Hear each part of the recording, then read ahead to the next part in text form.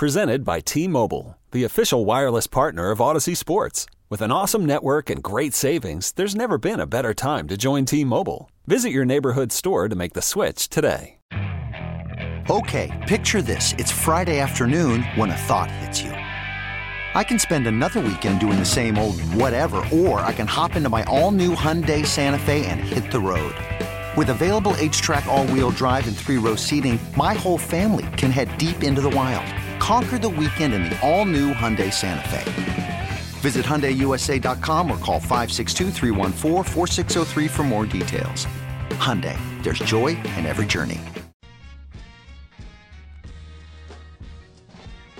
So much happened to that team in one season. It was almost like a decade worth of things that happened to a singular organization. So I try to keep it in perspective, and I know that's very hard for Bills fans to do, but it's not so long ago where the team was no factor nationally in that league. The team really looked like it had no long-term future. It didn't have a franchise quarterback.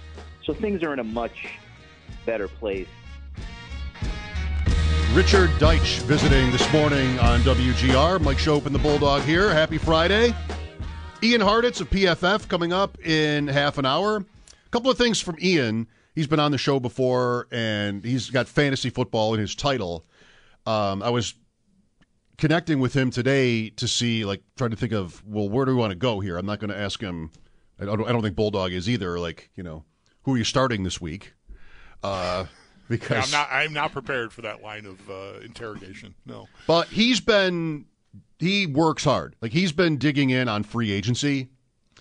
And so, what happens, not necessarily to the Bills guys, but, what's wide receiver, for example, yep. What's out there. So there's that. He is a huge Ohio State guy. So Smith and Jigba will want to talk to Ian about him. And, Gabe Davis, I think, is always a good topic for. It's Gabe Davis season again. We're back. Yeah, it is a little bit. It always is, I guess. So that'll be at 4 with Ian, and then Sal at 5 and Paul at 6 today. Sabres home to Calgary tomorrow afternoon.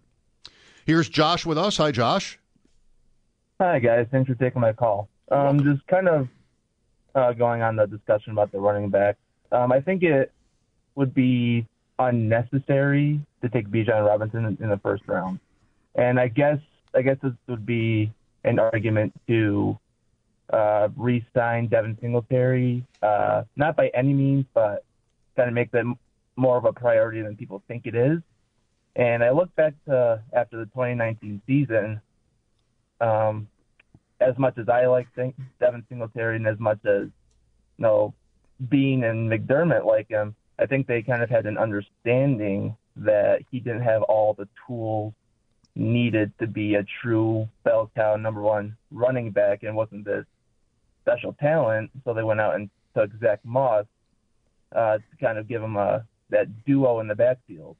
And while they had good games in the 2 years that they were together back there, nothing really ever came to fruition or turned to gold, I should say. And I think the reason for that is because they were too similar in stature and running style, I believe. And you fast forward to this year, they take James Cook in the second round to be that kind of that third guy, that receiving back there. And when they traded Zach Moss mid-season, they went on that 7-game winning streak. We really saw the true. I don't know the word for it, but the true. I think, I don't know how this is going to sound, but I really do believe that James Cook and Devin Singletary, if you give them a full year, could be one of the best running back duos in the entire league. So and you're saying that didn't just happen, Josh? They did. 2022 doesn't count as an example of a year where they gave Singletary and Cook this opportunity. I guess I don't understand the question. Well, you're talking about how they can be one of the best running back tandems in the league, however many you would define that as. I'm asking you if that opportunity didn't just exist. Why would this year not count toward finding out that answer? Well, I think it does. I mean, if you look at what they did over the last 7 games, especially of the regular season, combined over the course of the year, they had combined over 1,300 yards on about 260-something carries and 7 touchdowns. Okay. And that matches up with some of the best. Okay, you're saying they already are this, and that's fine. You're saying they're good enough. I do believe that what they have is good enough if they can bring Singletary back. I don't think it would be necessary to go out and get a guy like Bijan Robinson with a first rounder. Okay. Yeah. Thanks, Josh. I mean, I mostly agree with that. I'm not sure I've ever heard them described or even have myself sort of a framework or a context for it, like best in the league.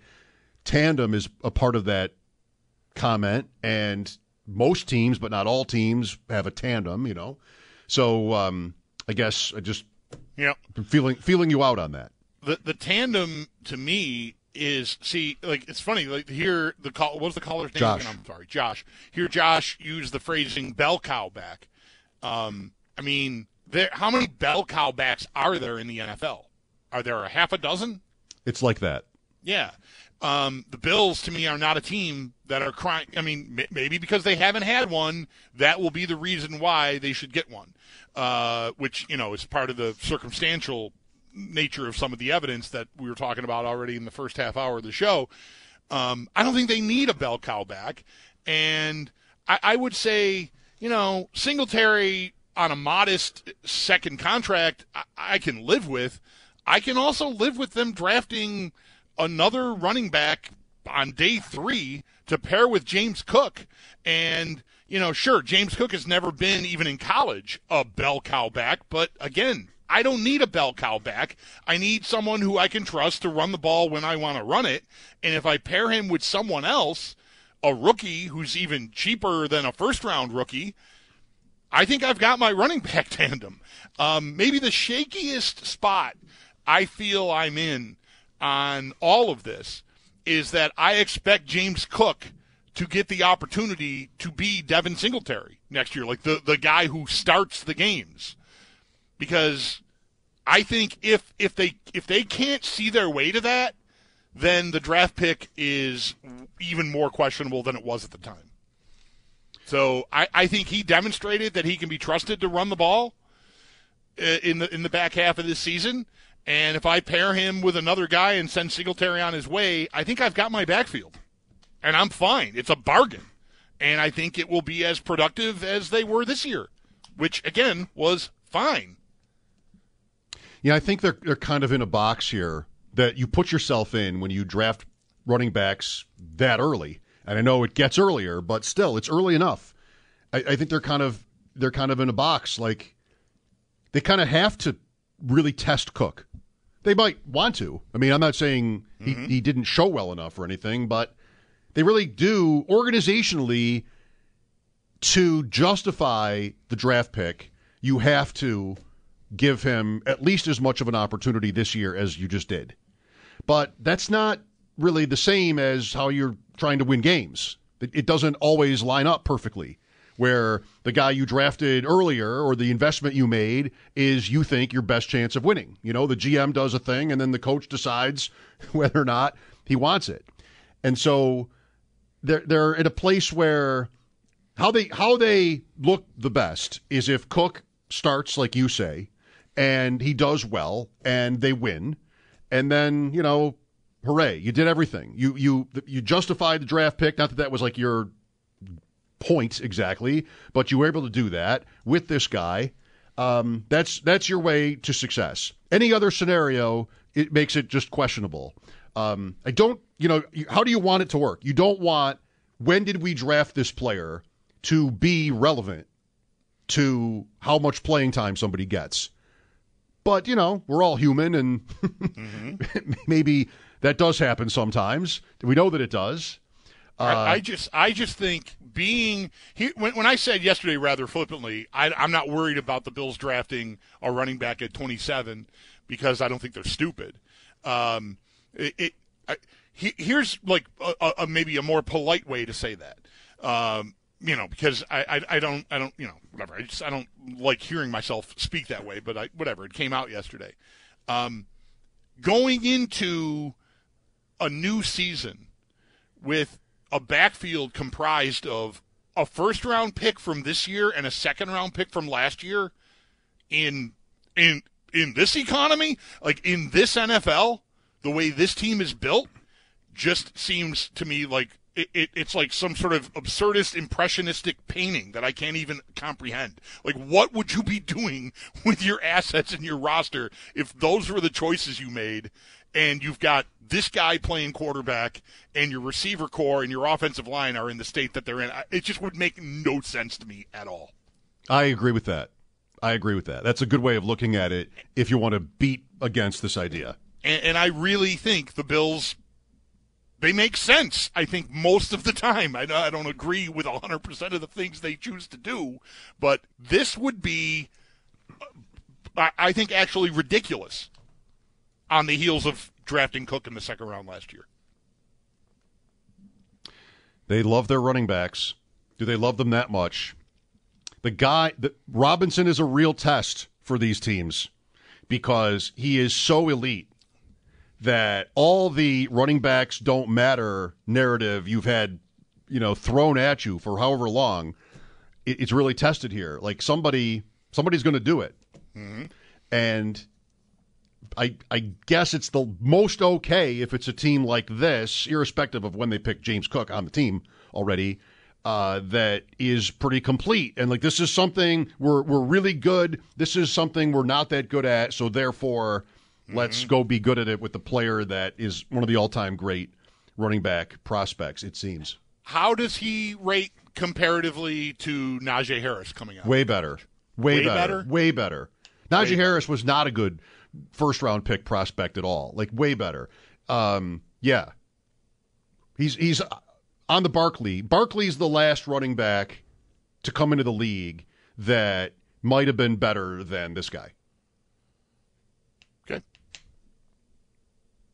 Here's John. I remember Harris being perceived as a terrible idea in the first round, outside of the running back in the first round narrative. Mm-hmm. But I'll take your word for it that he wasn't as highly touted as this guy. That's fine. But I didn't think, like, it felt like the whole time it was Harris or Etienne, like one of them is going to be the first running back taken. That's right. That is what that was. That's right. Jonathan Taylor comes in ahead of Harris as a prospect. We could ask Ian, what his opinion is on that. Yeah. It's not like it's I only factual. Think of Harris because, someone's going to do it. He's a first-round pick, and he's not even the best running back on his own team. Arguably, that's right. That's right. It was a terrible pick. I can't say everybody knew it, but everybody who sort of subscribes to this philosophy knew it, thought it was a terrible pick, thought Etienne was a terrible pick. They had Robinson, who was really good. He hadn't injured himself yet. Like, he had been great as an undrafted player, and then ironically, they go and draft Etienne in Jacksonville. Most of these guys that come off looking like terrible picks. Barkley was picked 2 overall, and it took him 5 years to not be terrible. The Giants. Yeah. And he's been hurt twice, but he's been the player he was supposed to be. Pretty much, yeah. So much fun. I mean, the league just always has you tiptoeing and but this guy, it's like talking about football is just an endless, never-ending parade. But what about this? Why didn't this work? Or I just thought of something else I like to say that I'm just going to save because I don't need to say everything in this segment. No, you shouldn't. I'm saving things. Just like the Bills and their good plays this year. They saved them for the playoffs. Right. That worked out well. Mike Schopp and the Bulldog with Ian Hartitz in about 15 minutes on WGR. Okay, picture this. It's Friday afternoon when a thought hits you. I can spend another weekend doing the same old whatever, or I can hop into my all-new Hyundai Santa Fe and hit the road. With available H-Track all-wheel drive and 3-row seating, my whole family can head deep into the wild. Conquer the weekend in the all-new Hyundai Santa Fe. Visit HyundaiUSA.com or call 562-314-4603 for more details. Hyundai, there's joy in every journey. This episode is brought to you by Progressive Insurance. Whether you love true crime or comedy, celebrity interviews or news, you call the shots on what's in your podcast queue. And guess what? Now you can call them on your auto insurance too with the Name Your Price tool from Progressive.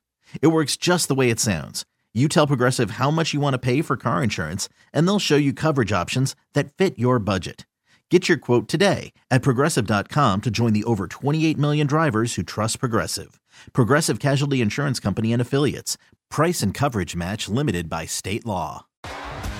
T-Mobile has invested billions to light up America's largest 5G network, from big cities to small towns, including right here in yours. And great coverage is just the beginning. Right now, families and small businesses can save up to 20% versus AT&T and Verizon when they switch. Visit your local T-Mobile store today.